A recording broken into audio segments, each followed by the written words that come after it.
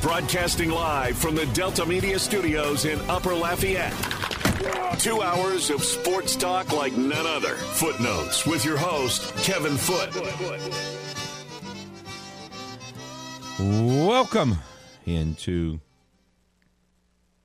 Footnotes. Kevin Foote on the game. 103.7 Lafayette, 104.1 Lake Charles, Southwest Louisiana sports station. Your home for the LSU Tigers and the Houston Astros.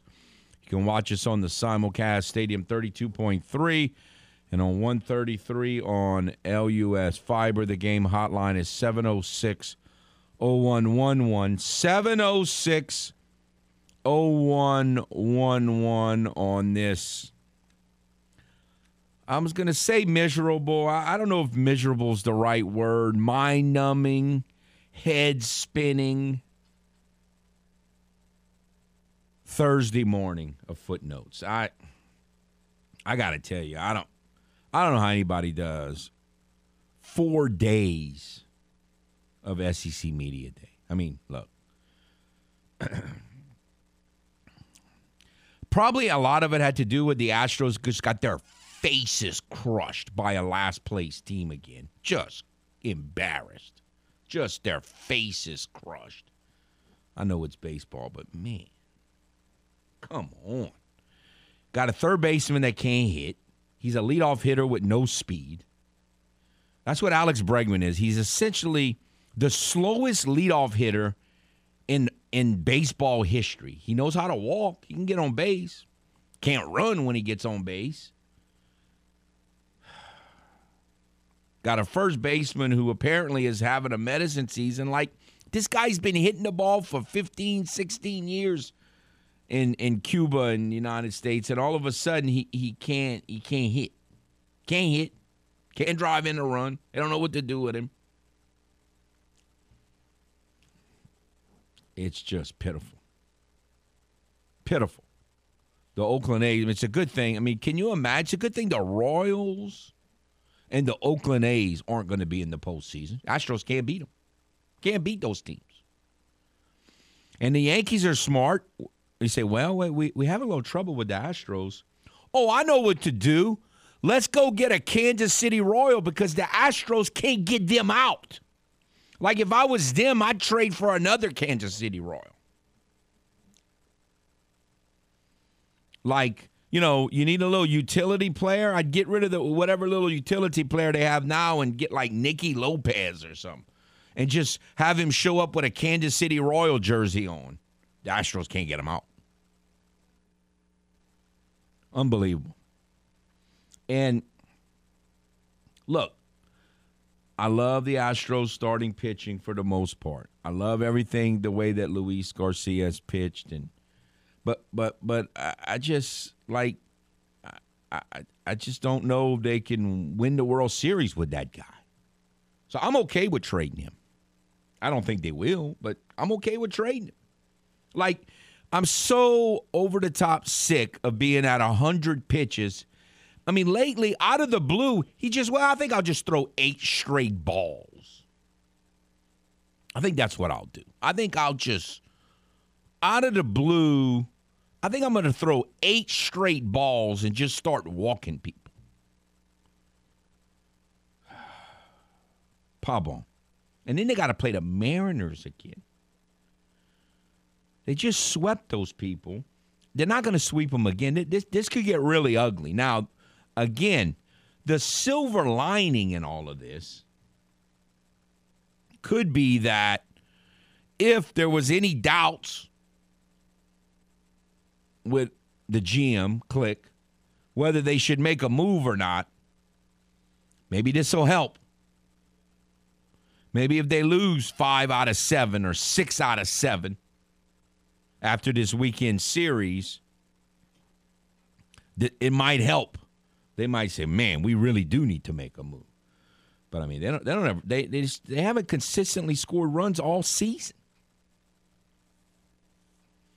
And of course, the other burning question as the deadline nears and the Yankees have made moves and the moves are about to start happening.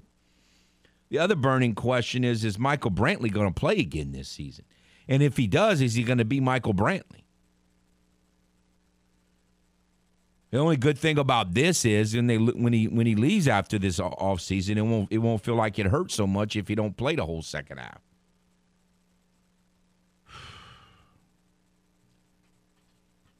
So they got issues. Got to pick up at least 2 bats, and I think a pitcher. I would love to have Castillo, but I don't know that's going to happen. McCullers, hopefully when he comes back, he's McCullers. If he can pitch like he did last year, that would give him some stability. So I think they need to pick up another arm and 2 bats, especially if Brantley's not out. I mean, never comes back. Look, I like Aledmys Diaz. I like what he's done for this franchise. But he's not an everyday player. That cat has to play every day, basically. He's not an everyday player. You don't want that guy playing every day. You don't want McCormick having to play as much as he does. And Jake Myers, I mean, they just cannot go into the postseason with Jake Myers as their starting center fielder. They just can't do it. I mean, I know they did it last year, but I don't think that's a good plan. So we'll see. Troubling. All right, so we're going to be talking to Koki in the next segment. After that, phone lines will be open.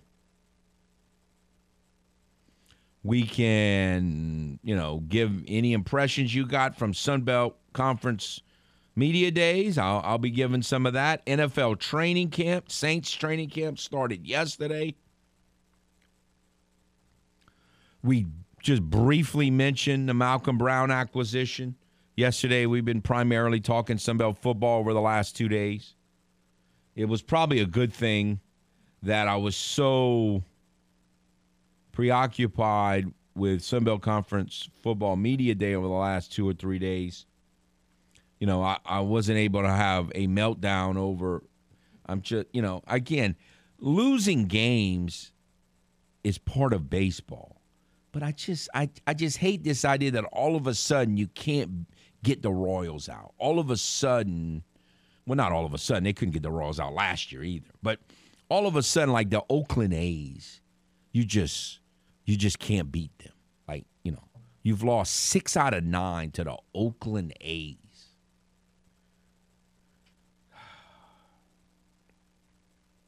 I don't know. For some reason, it's just really getting on my nerves. All right, let's go to the game hotline. Hello. Morning, Foot. Good morning, sir.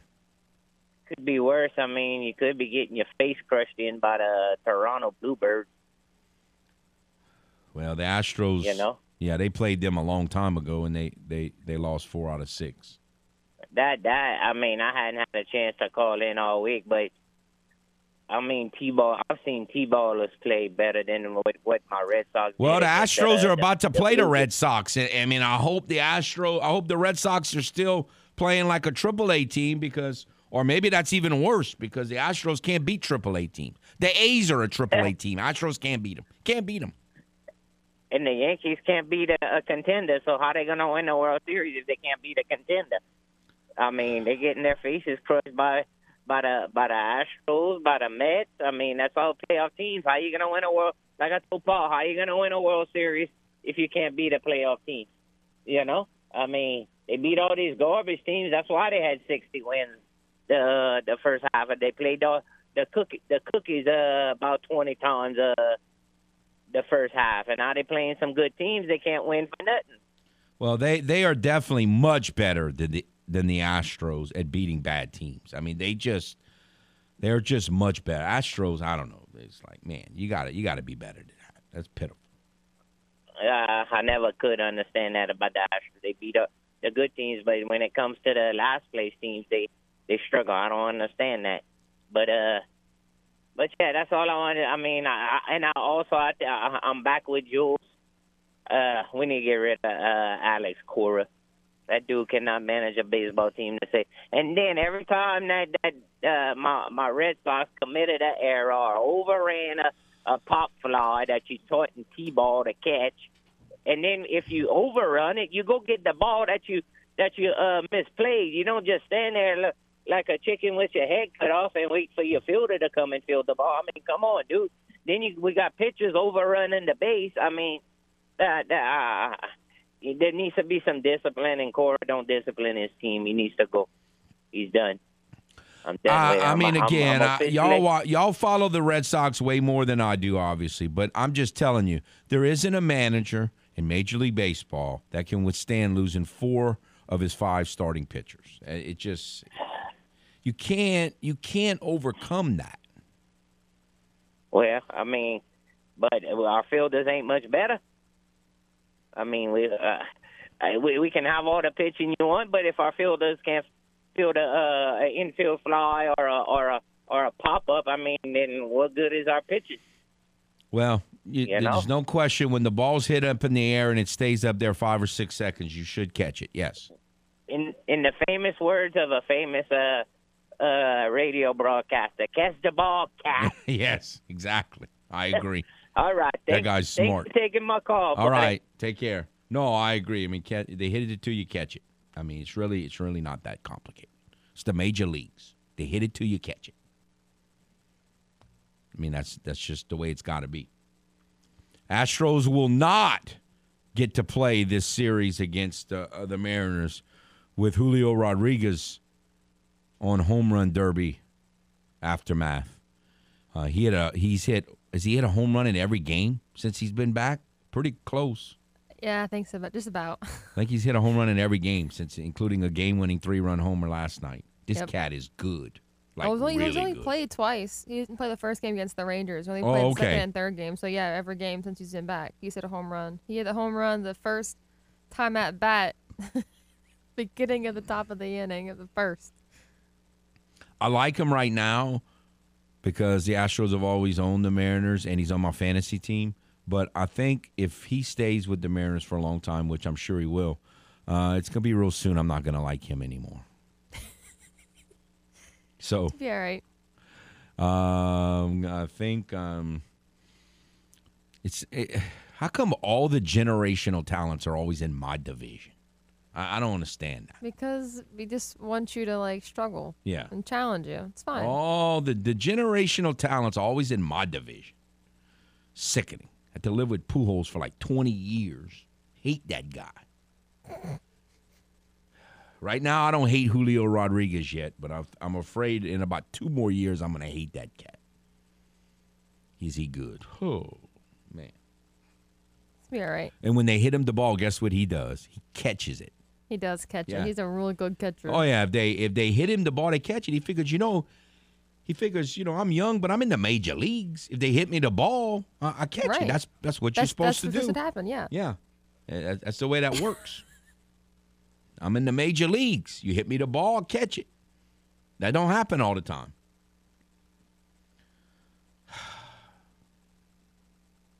I don't know. This weekend it's gonna be bad. It's gonna be a great time, but yeah, we're gonna have fun. I'm not looking forward to it. All right, let's take a timeout. When we come back, we'll shift gears a little bit. Probably need to catch up a day late with our friend Cokie Riley, the USA Today Network. And as we try to get through this mind-numbing, head-spinning Thursday edition of Footnotes on the Game. 103.7 Lafayette, 104.1 Lake Charles, Southwest Louisiana sports station, your home for the LSU Tigers and the Houston Astros. Kevin Foote.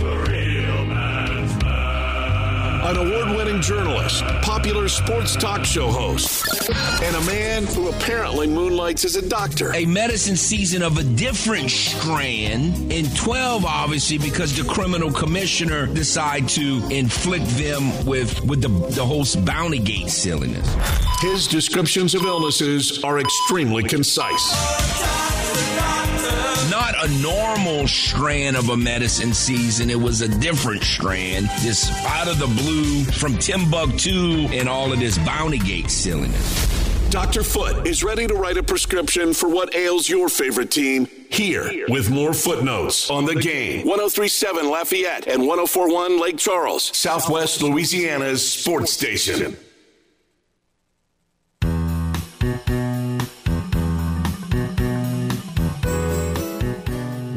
Welcome back to Footnotes. Kevin Foote on the game. 103.7 Lafayette, 104.1 Lake Charles, Southwest Louisiana sports station. Your home for the LSU Tigers and the Houston Astros. Before we get to our special guest, I want to remind you about the Game Text Club, the brand new Game Text Club. You could win an Apple Watch. The Game, 103.7 Lafayette, 104.1 Lake Charles would like to help you win an Apple Watch. To be eligible, all you have to do is text GAME, G-A-M-E, to 283-8100. Text GAME to 283-8100. In addition to being eligible to win an Apple Watch, you are also eligible for all kinds of other prizes, including Astro tickets. So, the Game Text Club. Find out more by going to 1037thegame.com or 1041thegame.com today. All right, a day later than normal because of Sunbelt Conference football media days. We have with us our friend Koki Riley. How are you, sir? Doing great. Thanks for having me on again, Kevin. Well, I got to tell you, after doing 2 days of Sunbelt Conference football media days, I don't know how some of these cats do 4 days of SEC football media days. It really, maybe it's just because I'm old, but it's just mind-numbing, to talk to coach after coach after coach after coach. 14 in 2 days, it's just like, oh, man, I don't know. Anyway, I guess we learned a lot, and we certainly set the stage for it. So kind of that's what I want to talk about today. When you go about predicting, like I'm listening to all these coaches, and I mentioned it yesterday on the air. It's like they're all, every once in a while you'll get one of these, coaches who like to pour mouth. But in today's era, everything's about being, you're trying to sell yourself. You're trying to sell yourself to recruits, and everybody's watching everything you say. So you don't get that old poor mouth, woe is me, we're terrible kind of thing. You don't get that a whole lot at media days. So everyone is kind of throwing out a bunch of. So how do you go about deciding as you listen to all this what to believe and what not to believe? Well, that's an interesting question. So essentially, you're asking how do coaches, like what to believe what coaches say when it comes right. to I mean, in other words, teams what does your filter look like? I mean, is it because of, like, if it's a winning coach, you believe him? If it's a typically losing coach, then you don't believe him? Or like, how do you filter through everything that's being thrown out? How do you go about doing that and decide, okay, well, I believe that, but that over there, I don't believe that? That's a good question. I think a lot of it depends on who the coach is. A lot of it depends on what their roster looks like. I'm a pretty nuts and bolts guy, so I'm not someone who loves to sort of dive into, I won't say the coach BS, but some of the way a coach hypes up their team. I like when it comes to making predictions and trying to forecast like what a team could do. In sports in general, I like to look at, not just coach track record, which is part of it, but also, how healthy this roster is, how talented this roster is, what's the ceiling here, what's the floor here. You look at last year's results, you look at who's returning, and I mean, college sports, I think that matters a little bit more, who isn't. I think a lot of it just sort of depends on some of your philosophies as to like what constitutes as winning football, and how does that roster fit into that mold. I mean, there's a ton of factors, but for me, I think what a coach thinks about his team is towards the bottom of that list, just because sort of what you said. I mean, at media days, a coach is always going to have a slightly rosier outlook on their team than what is sometimes, if not usually, the reality. So that's a really interesting question, but I think we could sort of I'd like to see what your philosophy is on well, this. I think it's starting to change a little bit. And for one of the things I've noticed is the first thing that I find myself doing, which I've never done before, is, all right, did they pick up a quarterback in the transfer portal? You know what I'm saying? It's like, I know the big difference between the Sun Belt and the SEC, but, just in Sun Belt circles, we've already getting to the point where, like, the Arkansas State quarterback went to Texas State, and the Texas State quarterback went to become a backup for 1 year and then theoretically take over at App State. And this wide receiver went from this school to that school within the same conference. I mean, it's just, I don't know. It's getting pretty interesting with, I know it's not just the transfer portal. It's like, I get going from UL, to Florida or whatever, maybe if you want to do that. But now they're starting to transfer from one Sun Belt school to another. Yeah, it's interesting. Yeah. College sports has gone from almost total stasis to basically something like the NBA or even the Premier League, where players are just jumping from team to team willy-nilly, and it's your responsibility to keep up with it and see how that sort of evolves the situation of each of these teams. And I think it's really interesting because we don't really know how to totally calibrate it to it or react to it. We're sort of living through this adjustment in real time, and there's like little to no precedent with it in the college level. So right, okay. So let's get to an example here. South Carolina got a new quarterback in the transfer portal. Do you buy them? Yeah. Do I buy them? South Carolina is really interesting. There's a lot of positive. They're one of these teams where there's a lot of positive energy around them, but I don't know if there's a terrible amount of evidence as to suggest that this team could like really contend for the second or third spot in the SEC East. I know it's not as strong as the SEC. I know it's not as strong as the SEC West, but I don't know. A lot of it depends on your opinion of Spencer Rattler. To be totally honest with you, can he be the guy he was 2 years ago, or heck, even improve from that? And I'm a little bit skeptical of that because I think the defenses in the SEC, you could argue, have even more talent. There's a lot of new coming into that offense that you have to consider. Their defense isn't quite as talented as their offense, I think, at least. And I don't know. I was really concerned from what I saw from Rattler last season. I just think with that many offensive pieces and with that kind of genius at head coach, and you lose that starting job and are just really just kind of okay in a weaker conference. I can't see how he's going to be much better with a lesser offensive mind and I guess in slightly lesser pieces on offense. I just don't see how that's going to be an improvement when he had, when he was basically driving a Ferrari of an offense last season in Oklahoma. So talent-wise and scheme-wise, so I just don't really see it. So in the case of South Carolina, it's kind of a two-headed thing. You have we're in a gambling world now, and so I think the over/under is somewhere around 6 for them, and so there's the. Do you think they can do better than their Las Vegas over and under, or to me it's more okay? Can they finish in the top 3 of the SEC East? Is it? How do you fall on those? Yeah, that's sort of what I'm feeling because some of that over/under stuff that depends on non-conference schedule. And from last time I checked, at least I think South Carolina actually had a fairly difficult non-conference schedule and schedule overall.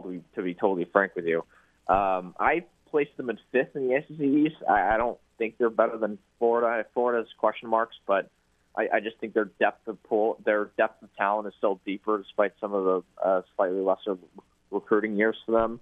I think they're much better than Missouri and Vanderbilt for sure. And there is a world where I could see them finishing in 3rd place, but I don't know. I just feel like Tennessee and Florida, and especially Kentucky and Georgia, are just better than they are. Okay, so you just hit on my next one. My next one was Kentucky. They're over/under somewhere around 8. And are you ready to say that they're going to finish second in the SEC East? Honestly, I'm pretty confident they're going to finish second in the SEC East. I really like the depth of talent on this team. I think defensively they're strong. I think offensively they have a quarterback who's going to be probably a top 10 pick this year. Who's not just going to be a top 10 pick, but is also returning on this team. There aren't a ton of returning starting quarterbacks in the SEC, and they have one, and they have a very good one, Will Levis. I'm just very confident in what this program is building to. I like their recruiting classes over the last few years. They lost a little bit in terms of their weaponry on offense, but I think they'll have that back. I'm not 100% sure what the status for Chris Rodriguez is this season, but I think running back is a slightly overvalued position in college sports these days. So I don't know. I just feel like that. I'm just really confident in what the team's going to look like next season. And their non-conference schedule: Miami of Ohio, Youngstown State, Northern Illinois, and Louisville. I'll give them a decent chance of going 4-0 in that. Yeah. No, absolutely. And that's before you even get to the SEC East, which is just going to be a little easier than the SEC West for sure. And I just think they're more well-rounded than Tennessee. I'm more confident in their coaching continuity than it seemed like South Carolina or even Florida. And I think they can challenge Georgia. I don't think they're going to beat Georgia. I think Georgia's going to win the East, but I just feel like they're a really, really good team. And you could make the case that they're the third best team in the SEC. You could make the case. It's close, but I definitely think they're in the conversation. Okay, are you buying Mississippi State? Personally, I am. I am buying Mississippi State. The problem with Mississippi State is that they have the toughest conference in the SEC after doing some research on the subject. Their schedule is a mammoth, and it's hard to sort of pry around that, but they have a lot of experience returning, which I like. Will Rogers had a very good season last year, and he's returning, and I like that, especially in an offense, in a Mike Leach offense where you need to have a lot of pieces that know how to play with each other because it's very instinctual, right? And because of that, and you have the right quarterback who knows that system, who has the veteran pieces in place, not just on offense but also on defense, I like this roster a lot. I think they can make more noise than what people are giving them credit for, because a lot of people have them in the bottom two of the SEC West heading into the season, and I don't. But I can see why that is the case, because their schedule is so tough. Well, I mean, they got to play Georgia, Alabama, Kentucky, A&M. Exactly. All of those teams.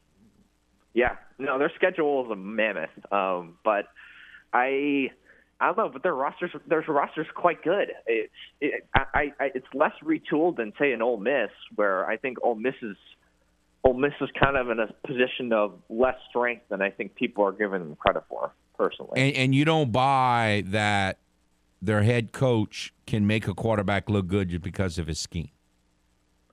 Are we talking about Ole Miss? Ole Miss, yes, Lane Kiffin. Yeah, Lane Kiffin. I guess that's a decent. There's a decent case for that, but I mean, Ole Miss, I don't want to say they hit their ceiling last season, but 10 wins with a veteran quarterback who, I won't say was a total Heisman candidate, but was about as good of a quarterback as you get for a program like Ole Miss. And you have about as good of a head coach, at least schematically, as you can get at Ole Miss, and them to win 10 games. And now they're going to, bring in a whole bunch of transfers at key spots, including quarterback. We're just going to expect that they're going to be really good again. I don't know. I just feel like there's going to be some growing pains there. I like Lane Kiffin. I think he's kind of matured as a coach, but I just don't totally buy their quarterback situation. I just think Jackson Dart has not been as good as we've given him credit for so far. He's very talented, but he was pretty shaky at USC, and it's not like the Pac-12 is some great conference. So I have some questions. I actually have some more questions about Ole Miss than others do. You got to admit, though, that's a great name for a quarterback, Jackson Dart. I mean, he throws darts. Oh, no, that is a great name for a quarterback. All right, one more school that I think if you were going to list the most interesting case scenarios to follow a season, this would be in the top 5, if not the top 10 in the country. Auburn. What do you think is going to happen? Are you buying that he can kind of resurrect his reputation and his, in Auburn and the faith of the Auburn fans there? I just don't see how this Brian Harsin story is going to turn out to be a good one for Brian Harsin. To me, they clearly, it's not just the whole Harsin situation. I think their roster is the weakest of the 7 teams in the SEC West. They've had really poor recruiting classes over the last few years. Their quarterback situation doesn't make me comfortable at all. So it's really, you can factor in all that stuff before you even get to the whole Harsin situation, how he's quote unquote lost his locker room or not lost his locker room. If he has lost his locker room, then this could be a very, very rough season for him this year. And I mean, when you're playing in the SEC West, your schedule is never going to be easy, especially with Arkansas being this good. So I just don't see being this optimistic on Auburn. I don't really know exactly what they are going to put their hat on in terms of a real key strength at a real key position. And I don't have a lot of confidence in this team. I don't have a lot of confidence in this organization. I just don't have a lot of confidence in Brian Harsin, especially. And the funny thing is, Mississippi State and Auburn have about the same over-under. Yeah. I mean, part of that's schedule-driven, but I think Mississippi State is a much better roster than Auburn, personally. But I don't know. What do I know? Again, one of the coaches – I forget who. A couple of the coaches really hammered on the concept of preseason polls because they were picked lower, which I get. I tend to agree with them. But one of their points was every year there's somebody that is put in the top 10 in the preseason that finishes 6-6. That's true. In other words, they're not even close to the top 10. Not even close to the top 25, really, and yet a bunch of people thought they were a top 10 team when the year started. So, again, I think the whole idea, and I think the transfer portal has changed it some. Like, how do you go about who to believe and what teams to trust and what teams not to trust? I mean, it's easy to, predict what Alabama's going to do or, Oklahoma's going to do in the Big 12 all these years. That's easy. I'm talking about it's the middle teams. What goes into determining to believe it or not.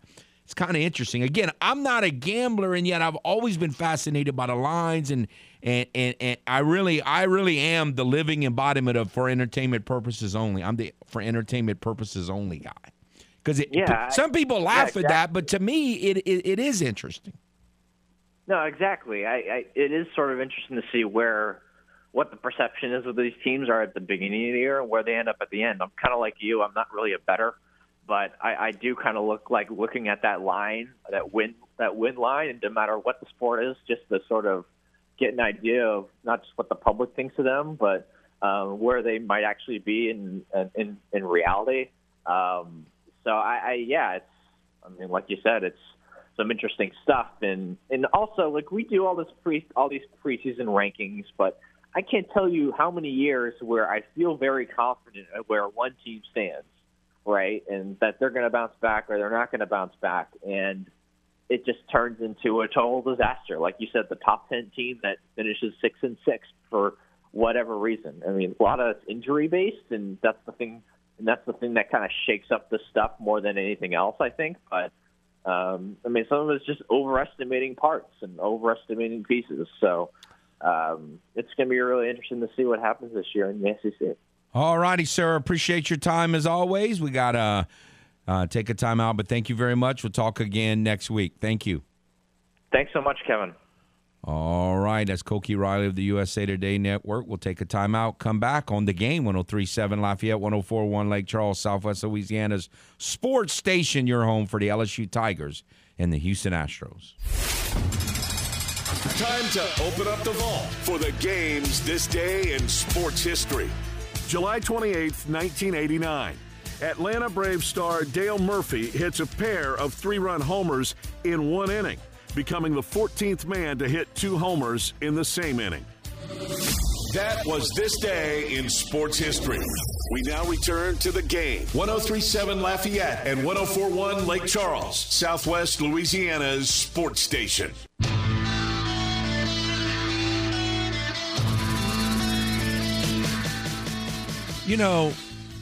That's one of the perfect song for a bumper music for sports talk radio. You may be right.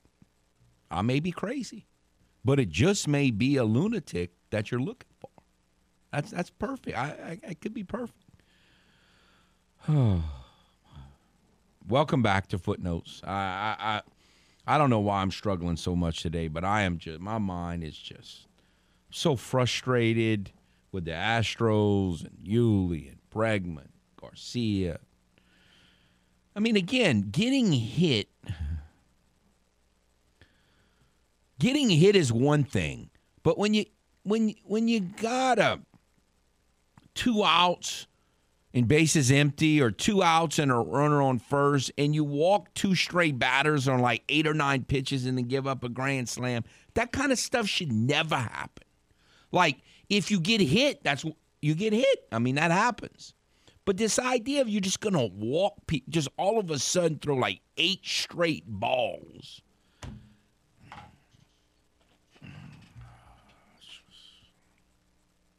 It's killing me.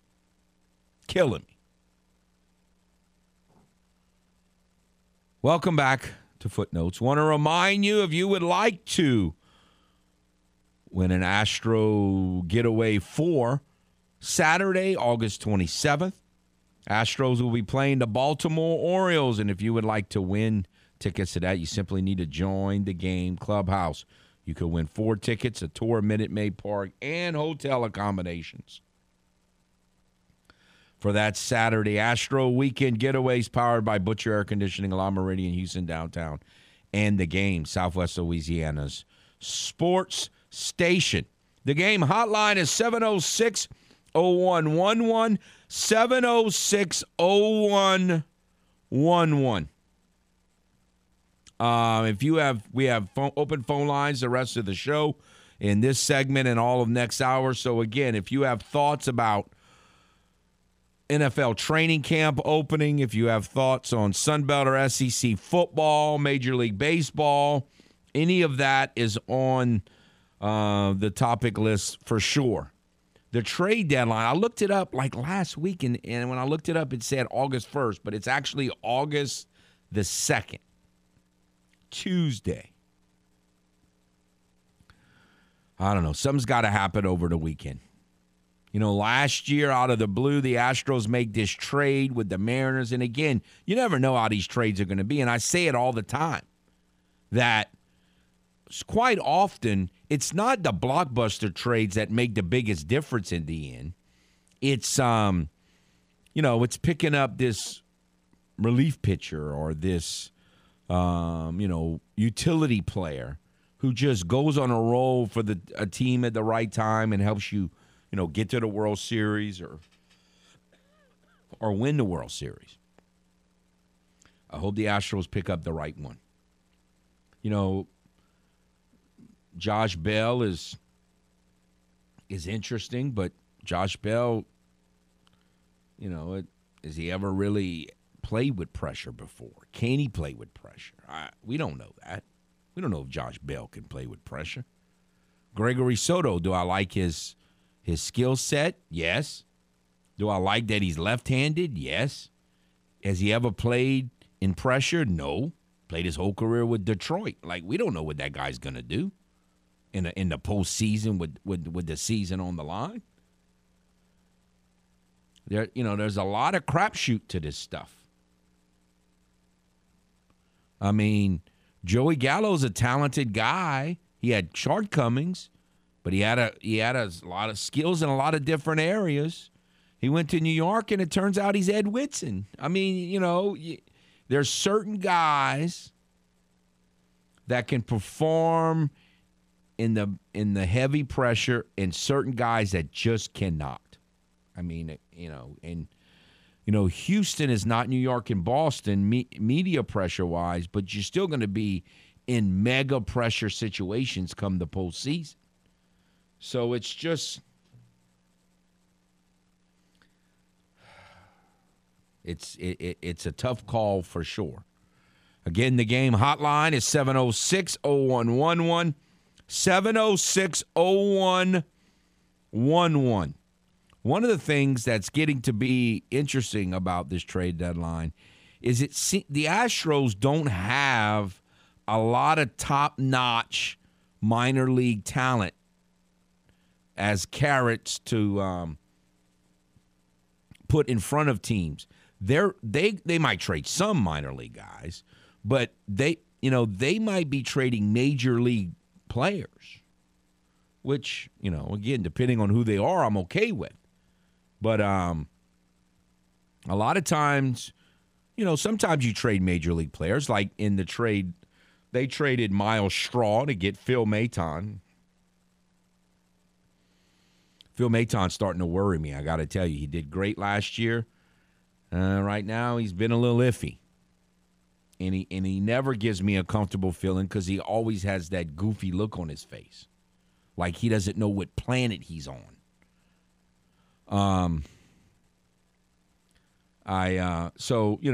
They've traded major league ready players before. Toro, to me, is a 4A player. I didn't mind getting rid of Toro at all last year. And then, they got Graveman, who got lit again yesterday. And Montero, turns out that neither one of the pieces have done a whole lot.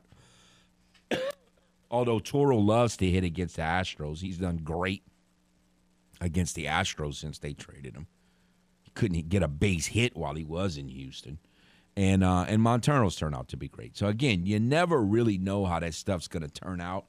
But, man, Benintendi going to the Yankees, I don't see how that's not going to help him. He's the opposite of Joey Gallo. Not as good defensively. And he doesn't have the power Gallo has, potential anyway. But he can hit. I mean, he's what they call the pretty left-handed swing major league hitter, Benintendi. This year. Now, the last couple of years, he really wasn't that good. This year, man, he has found his stroke. He is something. I know the Astros can't get him out because he's played for the Kansas City Royals all year. Can't get those cats out. All right, that'll do it for this segment. We'll take a timeout, come back, finish out the first hour. Again, open phone lines in hour number 2 on this mind-numbing, head-spinning edition of Footnotes on the Game. 103.7 Lafayette, 104.1 Lake Charles, Southwest Louisiana's sports station. Your home for the LSU Tigers and Houston Astros.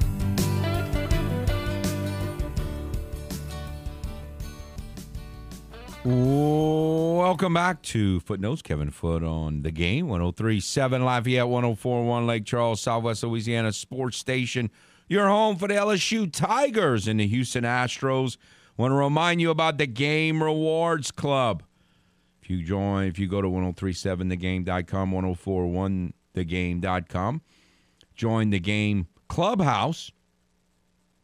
You could win all kind of great prizes like a $150 gift certificate to Mr. Lester's Steakhouse or a $50 gift certificate to Half Shell Oyster House or a $25 gift certificate to Mabel's Kitchen. You can only score these great prizes if you become a member of the Game Clubhouse, however. So go to 1037thegame.com or 1041thegame.com today. It's free. It's simple. So sign up today. All right. Got only a couple minutes left in the first hour. Again, open phone lines the entire second hour as we try to get from July to August. Folks, next week is August. Where did the summer go? It is here. Training camp has begun.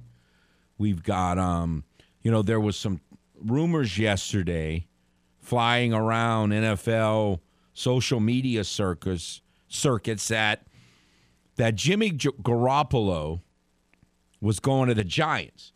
Now, it wasn't official, at least yet it wasn't. Could still happen. It makes some sense. But here's where I disagree with a lot of people. Almost everyone that I've heard comment it have said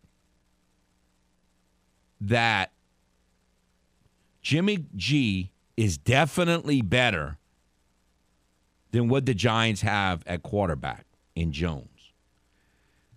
I mean, has he had a more accomplished career? Of course he has. Has Jimmy G had 3 head coaches and 3 coordinators in 3 years and a clown show for an offensive line? and an iffy defense and no wide receivers to throw to and an injured running back? Has Jimmy G had that, any of it? He's had some injured running backs. He's played for one of the most highly respected coaches with a lot of stability, a great defense, and a great running game. Daniel Jones probably says, where can I sign up for that? That's why I just don't. You got to put everything through a filter. Everybody's so result-oriented. It drives me bonkers when they make these comparisons. All right, that'll do it for the first hour. Another hour to follow on the game. 103.7 Lafayette, 104.1 Lake Charles, Southwest Louisiana Sports Station. Your home for the LSU Tigers and Houston Astros. Broadcasting live from the Delta Media Studios in Upper Lafayette. 2 hours of sports talk like none other. Footnotes with your host, Kevin Foote. Welcome back to Footnotes. Kevin Foote on the game. 103.7 Lafayette, 104.1 Lake Charles, Southwest Louisiana Sports Station. Your home for the LSU Tigers and the Houston Astros. You can watch us on the simulcast, Stadium 32.3 or 133 on LUS Fiber. The game hotline is 706-0111. 706-0111 on this, what I'm calling a head-spinning, mind-numbing Thursday edition of Footnotes as we come off on the backside of SEC and then Sun Belt Conference football media days, and got the trade deadline on Tuesday in Major League Baseball, and NFL training camps are starting. The summer, folks, is over. And so it's about to get interesting, let's put it that way. The game hotline is 706-0111. 706-0111. Let's go to the game hotline. Hello. Hey, good morning, Kev. Good morning, sir. I'm pretty sure you had I caught the little Freudian slip you had a while ago when you called the media a circus instead of a circus. I think you were right the first time. In fact, you ought to just refer to now, from now on as the media circus. But no, the reason I was calling, and obviously it was good to see 13 back out there yesterday. But, of course, with every bit of good news, there has to be a little bit of bad news. So I don't know what a non-football-related injury is. Dennis Allen apparently has gone to the Sean Payton School of press conferences and not, doesn't want to announce anything. But obviously, one position on this team that I'm a little concerned about is depth at linebacker. And since it obviously not going to re-sign Quan, it doesn't look like it. I was counting on Pete Werner this year. So, in the event that this does become a little more prolonged, and I'm hoping it's not, maybe he's back out there today. I want to get your opinion because I didn't really watch that many App State games, and I figured you probably had a better grasp on this than I did. But DeMarco Jackson, I heard on WWL last night they were saying how good he looked yesterday in coverage downfield. Is he strong side or weak side linebacker? Well, he was more outside guy, but I mean, he was known as a run stopper, but I heard the same thing you did about his coverage of the play, the incredible play they claim he made yesterday in coverage. I can't believe they're going to be counting on him this year. I mean, do you really? Did anything you heard about Werner make you think this is long term? That being a concern hasn't gotten really on my radar. What? Why do you think he could be long term? They said he was doing some conditioning drills on the sideline, so it can't be. But again, I don't know. We hadn't heard anything up going into camp. I think he was in OTAs and right. Mini camp. I really don't know. I mean, it could just be a ingrowing toenail for all I know. But I'm just that is the one position for all the good drafts we've had over the years at certain positions, especially cornerback. Linebacker has been an enigma to me. As for if we didn't have free agency and hadn't been able to get Jonathan Vilma and Demario Davis and Craig Roberts, some of those guys, man, we'd be in a bind because we have not drafted well at linebacker at all. Well, if Pete Werner is what we think he might be after what he did last year, and again, I was not that high on that pick when they made it, he would be the first good linebacker drafted maybe since what, Pat Swilling? I think so. I hate to say it, man, but I mean, seriously, some guys flash for a couple of years, but nothing. No, he might be the first good linebacker the Saints have drafted since Pat Swilling. Now, they drafted Winford Tubbs, and he had a couple good years. But, it's not a long list, to your point. I'm with you there. But, again, linebacker is not as important now as it was back then. No, I totally agree. Other than a linebacker they can cover out the backfield, I think that's pretty important in today's game. So, but I get it. We will probably play a lot of 5-2 anyway. Right. So, and as long as the 56 stays healthy, I'm good with that. But Zach Bond, I just don't think the light bulb's going to suddenly come on for him. Caden Ellis, you see a little flash every now and then, but nothing special. I think they're okay backups, since they're really good special teams players and okay backups. I don't know that they're great backups. So, no, to your point. I hope Jackson can do more this year than we think. I mean, anytime you draft a player, it'd be great if you can get out. Caden Ellis was like a 7th-round pick, so a 6th or 7th-round pick. So, it'd be great if those guys can be backups, but they're not going to be the impacts. No, I'm so gun shy with all the bad news we've gotten off the field the last 2 years. Mentally, I'm going to be a mess if we have another flurry of bad news this August. Oh no, it just can't happen. You know what? I'd already forgotten the fact because he hasn't really participated yet because he's still coming off the injury. But I forgot about the pending suspension for Marcus May. Marcus May, right? I think it's 4 games for the first offense DUI. From what I think that's the league mandate, either 3 or 4. So it may or may not be a big deal, but I don't know, man. But I was just like I said, I was so excited. I was not expecting to see. Yeah, and then look, he didn't. He wasn't going in against anybody, but just to see him run a 10-yard out was very exciting to me. To see Mike Thomas out there. Well, you weren't alone. You weren't alone there when they put him on the PUP list. It's kind of like you were saying with this Pete Werner stuff. Like, okay, what does this mean? And so to see him get off the PUP list the first day is, it's certainly encouraging for a lot of people. And he's still got to make it through camp.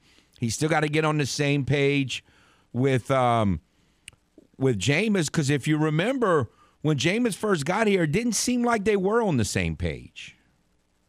And so, they've got to make that happen. So, long way to go, but And that's the case with really, when you think about it, I mean, Callaway is the only guy who has any kind of a rapport with Jameis, and I sure hope we're not, he still has to develop that with Landry, Olave, and Thomas, so it's going to be a really important training camp as far as and I mean I don't want to see you overwork him with too many reps, but by the same token, like you said, he's got to get that timing down for sure. But okay, well, I just wanted to see if you heard anything different than I did. Let's hope for the best. I'll try to find out if anybody thinks that there's anything to really worry about.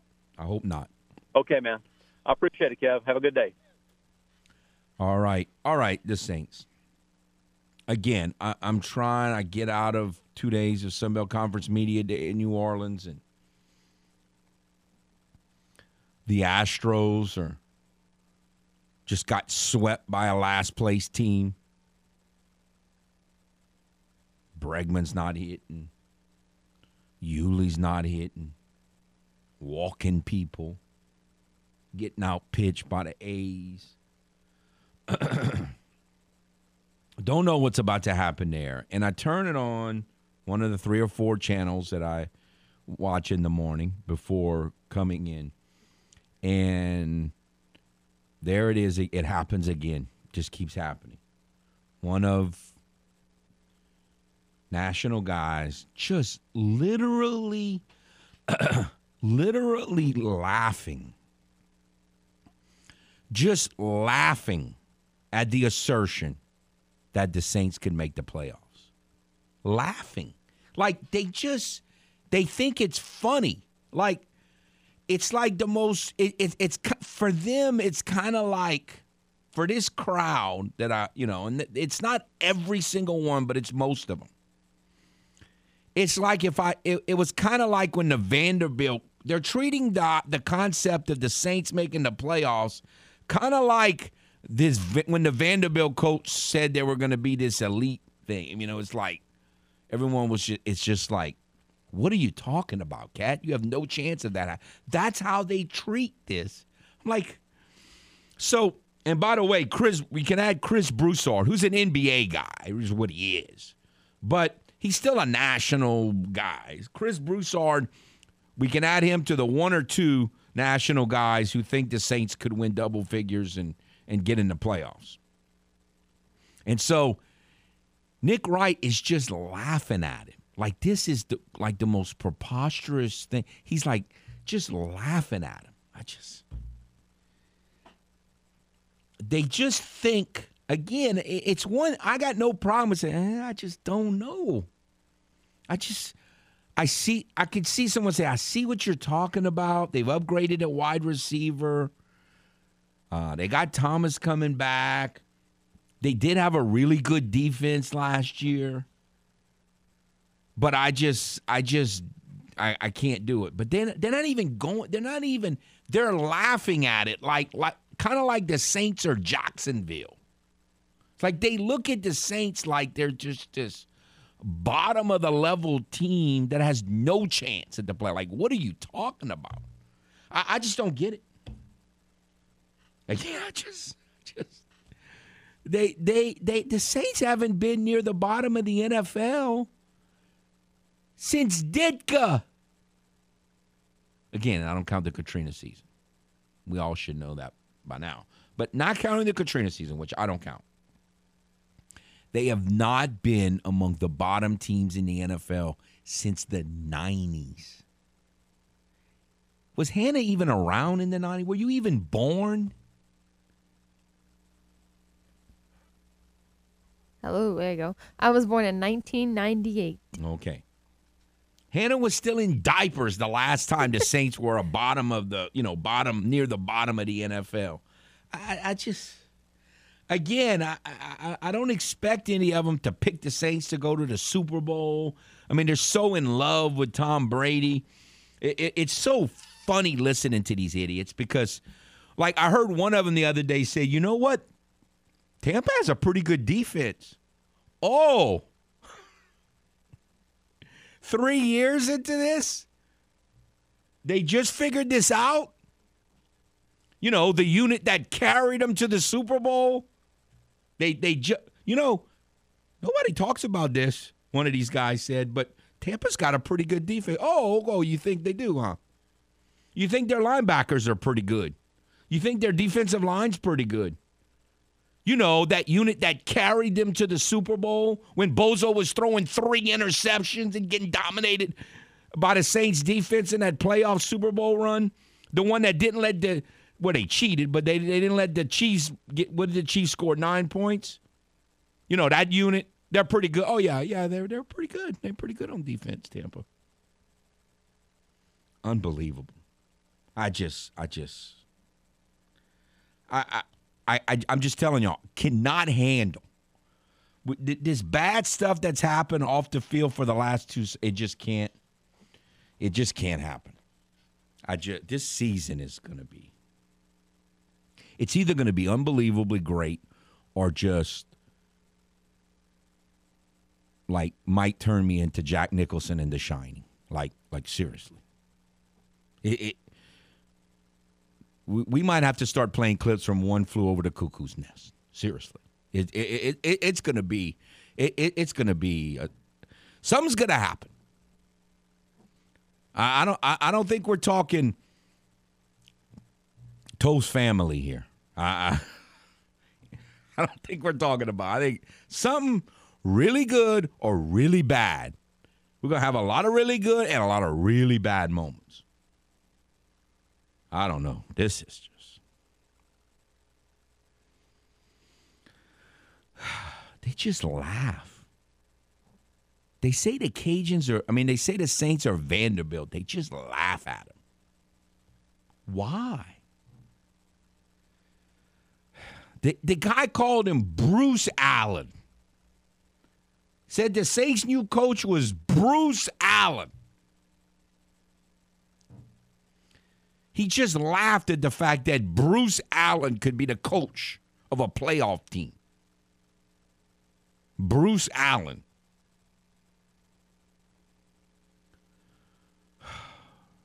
Boy, the Astros better not get crushed. Right now, not even in August, and I'm already mentally on the edge. Just laugh. The New Orleans Commodores, they're acting like the Saints are. It's unbelievable. All right, we'll take a timeout. Come back on the game. 103.7 Lafayette, 104.1 Lake Charles, Southwest Louisiana Sports Station. Your home for the LSU Tigers and the Houston Astros. Sign up right now for the Game Rewards Club at 1037thegame.com so you can score tickets, gift certificates, and more.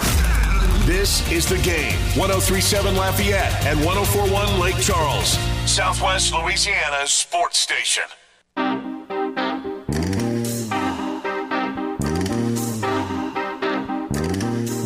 Welcome back to Footnotes. Kevin Foote on The Game. 1037 Lafayette, 1041 Lake Charles. Southwest Louisiana Sports Station, your home for the LSU Tigers and the Houston Astros. Want to remind you about Astro Getaway 4. Astros will be playing the Baltimore Orioles on Saturday, August 27th. You could win 4 tickets, a tour of Minute Maid Park, and hotel accommodations that Saturday evening. Astro Weekend Getaways are powered by Butcher Air Conditioning, La Meridian, Houston downtown. And The Game, Southwest Louisiana Sports Station. Who knows who will even be on the Astros team by August 27th, which is, a month from today. It is, some people think Josh Bell's going to be on the team. A lot of people think Wilson Contreras could be on the team, although I still find that very hard to believe. I just don't think a team that is done what the Astros have done, and their leader of their team is their catcher, and they're gonna sign or trade for a catcher that is gonna usurp the leader of the team. I just don't see them ditching on the leader of the team when the culture has been such a huge part of what makes the Astros what they are. I get why people are saying it, because the Astros have gotten less offensive numbers from their catcher position of any team in baseball. But I think too many people are overrating the value of a leader on a team, and especially when that leader is the catcher and the relationship he has with all of the pitchers. Now, does it automatically mean that if Wilson Contreras comes that he can't have a good relationship with the Astros pitchers? No, it doesn't. I guess it's possible. But can you really do that quickly when you've never – I don't know that he's ever played with any of these guys. Wilson Contreras. I don't think he's ever played with any of these guys. So, I don't know. I guess at some level, a lot of the Astro pitchers are Hispanic, and he is too. But, I mean, they've never even played together. I don't know. I don't see that happening. But I could see a Josh Bell or something similar to that. Josh Bell makes sense because he's played the outfield and first base. The Astros love versatility. They got outfield needs, and right now they got first base needs. They really have third base needs too, but he signed, Bregman's making so much money, they're not going to be able to do anything with him for a couple of years. And I just hope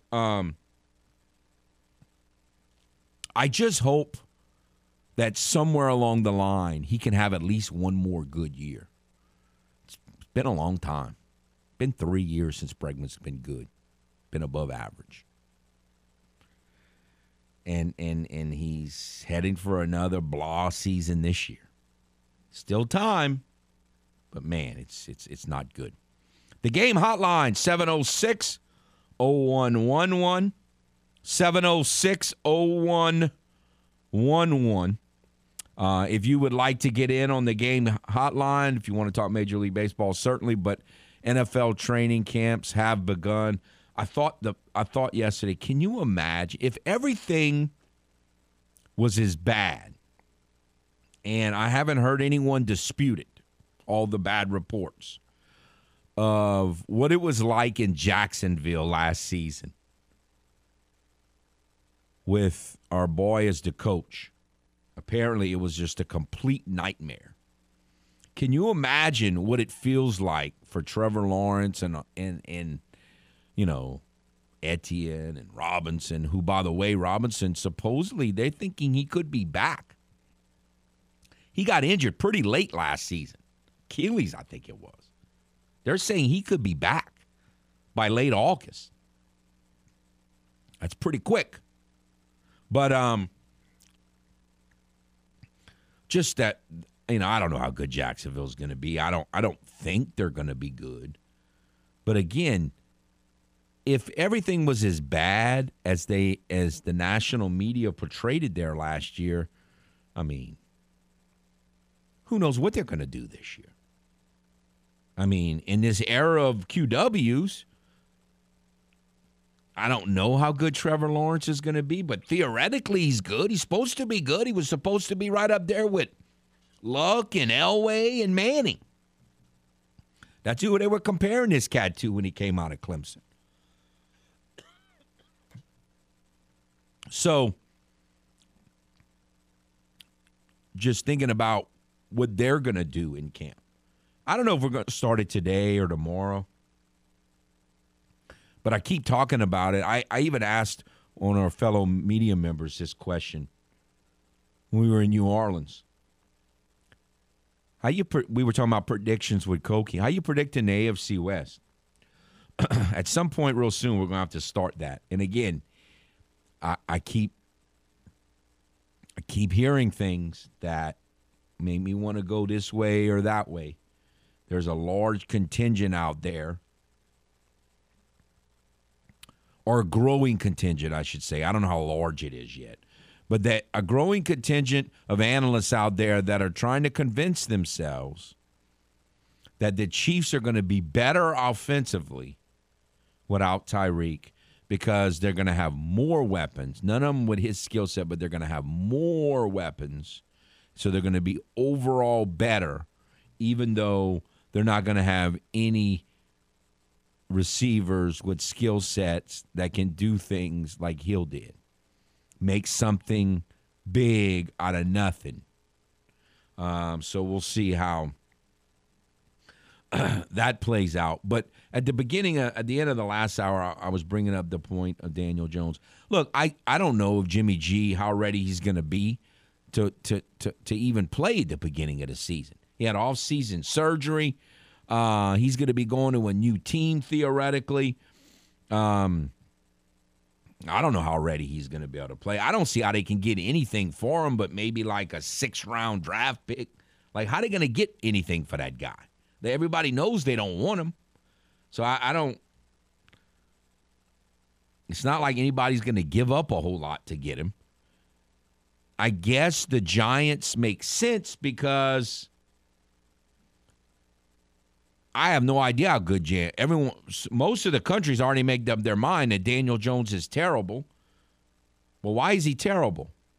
Well, he hasn't had a running back. That guy's hurt all the time. He hasn't had an offensive line.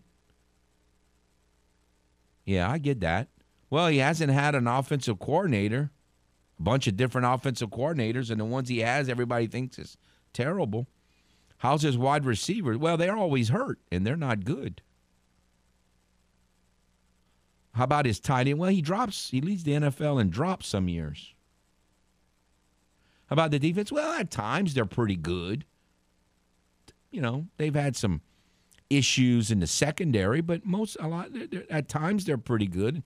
They lost their leading tackler. Well, their head coaches have kind of been guys that no one respects.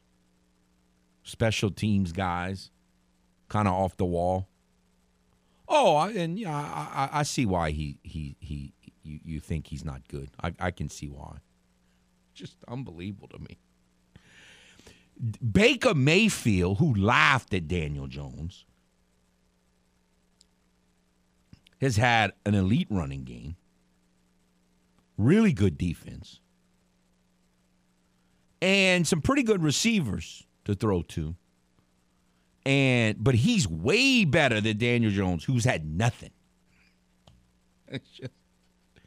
It's the way people look at things. It just kills me. Just doesn't make any sense to me. None. And yet, everybody looks at me like I'm the crazy one. I mean, right now, we have no idea how good Daniel Jones is. None. What has he been in the league? 2 years, 3 years? We have no idea how good that guy is. None. He has had zero chance to develop as a quarterback. Zero. We have no idea how good that guy is. I have no idea. He could be. It's possible he could be terrible. It's also possible he could be a top 15 quarterback, and he's had zero chance to prove it. Zero. He's had nothing. So, I mean, in my mind, I have no idea how good that guy is. Way too easy for people to say somebody's good because they've had a great situation and they performed okay. You know, like, I wasn't that high on Justin Fields, but we're not going to know how good Justin Fields is. The Chicago Bears are terrible. Terrible. Now, I did hear over the last couple of days, and I haven't seen this, but I heard someone talking about this, that the Bears are talking about putting a roof on their stadium. Now, that might intrigue me. I mean, they might have to make like a dome out. I don't know exactly what all that's about. But that might intrigue me because I've talked about this before. To me, it just can't be a coincidence. It's hard for me to believe that it's a coincidence that the Cleveland Browns and the Chicago Bears, both windy places, right on lakes. It's impossible to me that for the past 50 or 60 years, two NFL franchises could have no elite quarterback play, no upper echelon passing games. I just struggle to believe that that's just coincidence. All coincidence / ineptness. Mostly maybe, but I just don't think it's that easy to have a consistent passing game in those two places. I've just always had that thought in the back of my mind. Like, can all these quarterbacks all be terrible? I guess it's possible that for the past 60 years, two NFL franchises could have all inept coaches and inept quarterbacks for 60 years apiece. I guess that's possible. Just sounds hard to believe. There's got to be something to it. So, a dome might work. I don't know. Sounds like the craziest thing ever. If you're a Chicago Bears fan because it's all about grit and defense. But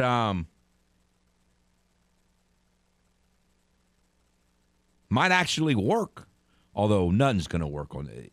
On paper, I mean, I think it's possible you could argue that Jacksonville's got a better roster than the Chicago Bears right now. Jacksonville. On paper, the Bears might have the worst roster in football. That'd be a nice division to be in. Although I still think the Minnesota Vikings, as we start camp, the Minnesota Vikings are, they might be, they're on my list of interesting teams that I haven't figured out yet. I have to figure out how big that list is going to be. We'll start that process probably next week.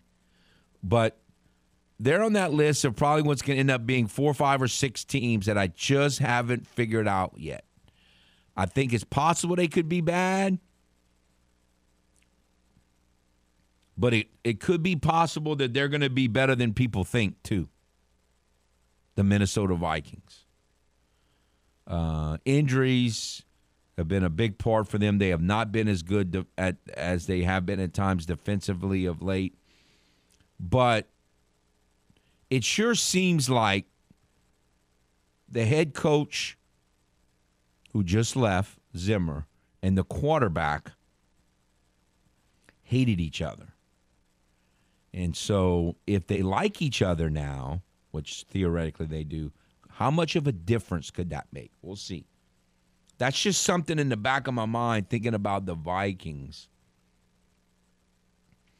You know, how important is that for the head coach and the quarterback to like one another? Or how destructive is it when they don't like one another?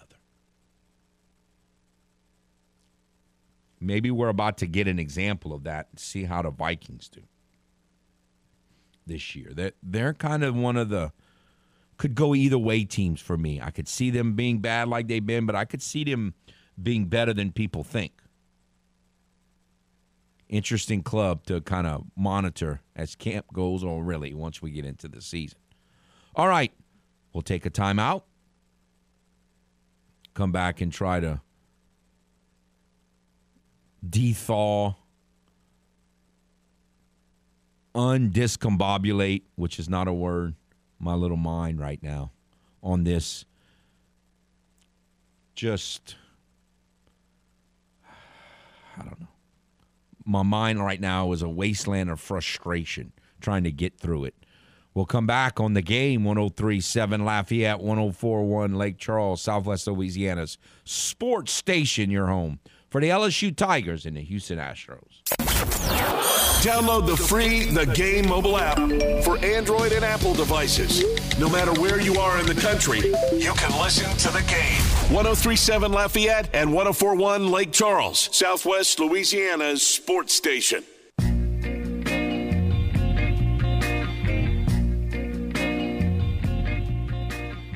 Welcome back to Footnotes. Kevin Foote on The Game, 103.7 Lafayette, 104.1 Lake Charles, Southwest Louisiana sports station. Your home for the LSU Tigers and the Houston Astros. The Game hotline is 706-0111, 706-0111. Want to remind you, The Game would like for you to win an Apple Watch, and you can do so by joining the brand new text club. Simply text GAME to 283-8100. Text GAME to 283-8100. If you do so and join the brand new text club, you're eligible to win that Apple Watch as well as many other prizes, including Astro tickets. It's the Game Text Club. Find out more at 1037thegame.com, 1041thegame.com today.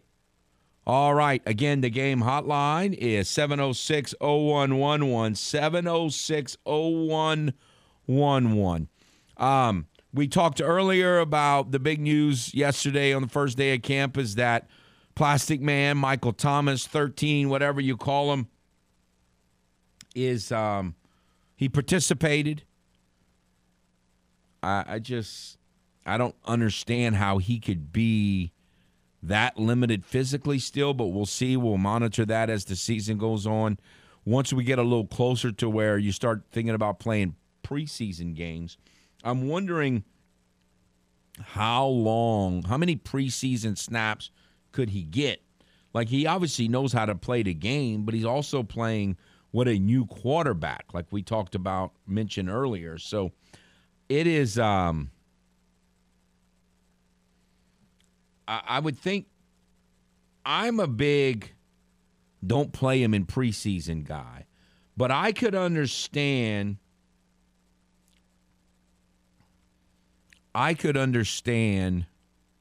why the Saints might want to play him some in preseason, even though, man, that's scary. All right. Got a text here. It says, a caller asked, why isn't Jimmy G coming to New Orleans? Well, I mean, the Saints have a starting quarterback, and they have a veteran backup. Now, look, I've been honest about it. I'm not an Andy Dalton guy. I wanted a veteran backup. I don't play this rookie backup quarterback stuff. I don't like that plan at all. So he's a veteran backup. He is. Do I like? Am I a big Andy Dalton guy? I'd have been better with Andy Dalton like 4 or 5 years ago. Like when Andy Dalton played for the Cowboys a couple years ago, he was horrific. He was terrible. So I'm not a big Andy Dalton guy, but he is a veteran. I think Jameis Winston's ceiling is higher than Jimmy Garoppolo's ceiling. Personally, I know a lot of national people and probably a lot of you don't agree with that, but I mean, again, if the Saints would have, I don't dislike Jimmy Garoppolo. I don't think it was very difficult to play quarterback for the Cheaters over the last couple of years. I mean, they got an elite running game. They got an elite defense. And they got an elite offensive line. How hard is it to play quarterback with that? I mean, really? How hard? I think Jimmy Garoppolo's okay. I mean, I think he's okay.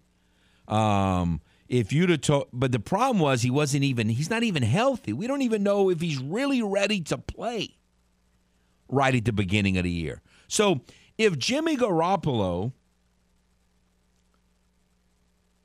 was healthy and the Saints signed him to be the backup quarterback, I think that would create a lot of controversy, which I don't think the Saints need. So I'm kind of glad that, I mean, when they sign Andy Dalton, everybody knows what Andy Dalton is. He's a veteran there. He's a veteran backup in case the starter gets hurt. If you sign a Jimmy Garoppolo, all you're doing is creating controversy and our quarterback controversy. And every time Jameis does anything wrong, everyone's, all these people are going to be asked to bench him. That's not a functional situation. It's perhaps whoever asked this question might be thinking Jimmy G should be the Saints starter down the road. It's not an outlandish statement. It's not. But personally, I think the leader of this team right now, I think there's quite a few leaders on this team. But I think one of them is Jameis Winston. And I think the team knows that. And unless he gets hurt again, which is very possible, I don't see why 6, 7, 8 years from now, Jameis Winston's still letting the starting quarterback of the Saints. I think he's going to be the answer for a while now. We'll see. Can make all the throws. Still young enough. He's got to get better at, shorter passes. But I think he's got the leadership. I just think he's going to be the future of the Saints. But why I think the Saints didn't go get him because they already have a quarterback, and two, why are you picking up an injured quarterback who's just going to create instant quarterback controversy when the Saints are in let's win now mode, even though all the rest of the country is thinking that the Saints are this terrible team and they're in major rebuild mode, like we read last week. Well, one of these publications was like, the Saints just need to shut everything down and start over. Shut everything down. Got arguably the best defense they've ever had. Got depth at wide receiver for the first time maybe in franchise history. Got the best set of cornerbacks it ever had. It's not even arguable. And they want us to shut it all down and start over. You know what's the other thing that people don't get? The other thing that people don't get, you know who's the guy with the Saints right now who we don't talk about. We bring up his name every once in a while, but he is like one of the most important factors going into this season. Will Lutz. Will Lutz, the last time he played, that at the end of 2 seasons, he wasn't playing that well. Now, for the year and a half or so before that, he was unbelievable. He was great. If Will Lutz comes back and kicks great, I think way too many people aren't factoring in how good the Saints are going to be in special teams. That punter last year was awesome. That young punter, that guy was unbelievable last season. He made punts that look, I liked the punter the Saints had for a long time. He was great, but I don't even think this guy was as good. I don't think he was as good as what that guy did last. He made some incredible punts. So if Will Lutz returns to being an elite kicker, the Saints will have an elite kicker, an elite punter, and an elite special teams. I know most of you, all you little QWs out there, don't think that means anything. But let me explain to y'all, the Patriots won a lot of games and a lot of Super Bowls because they had elite special teams. Elite. The Saints have a chance to have the best combination, I think, or one of the top 2 or 3 combinations in the whole league of defense and special teams that there is.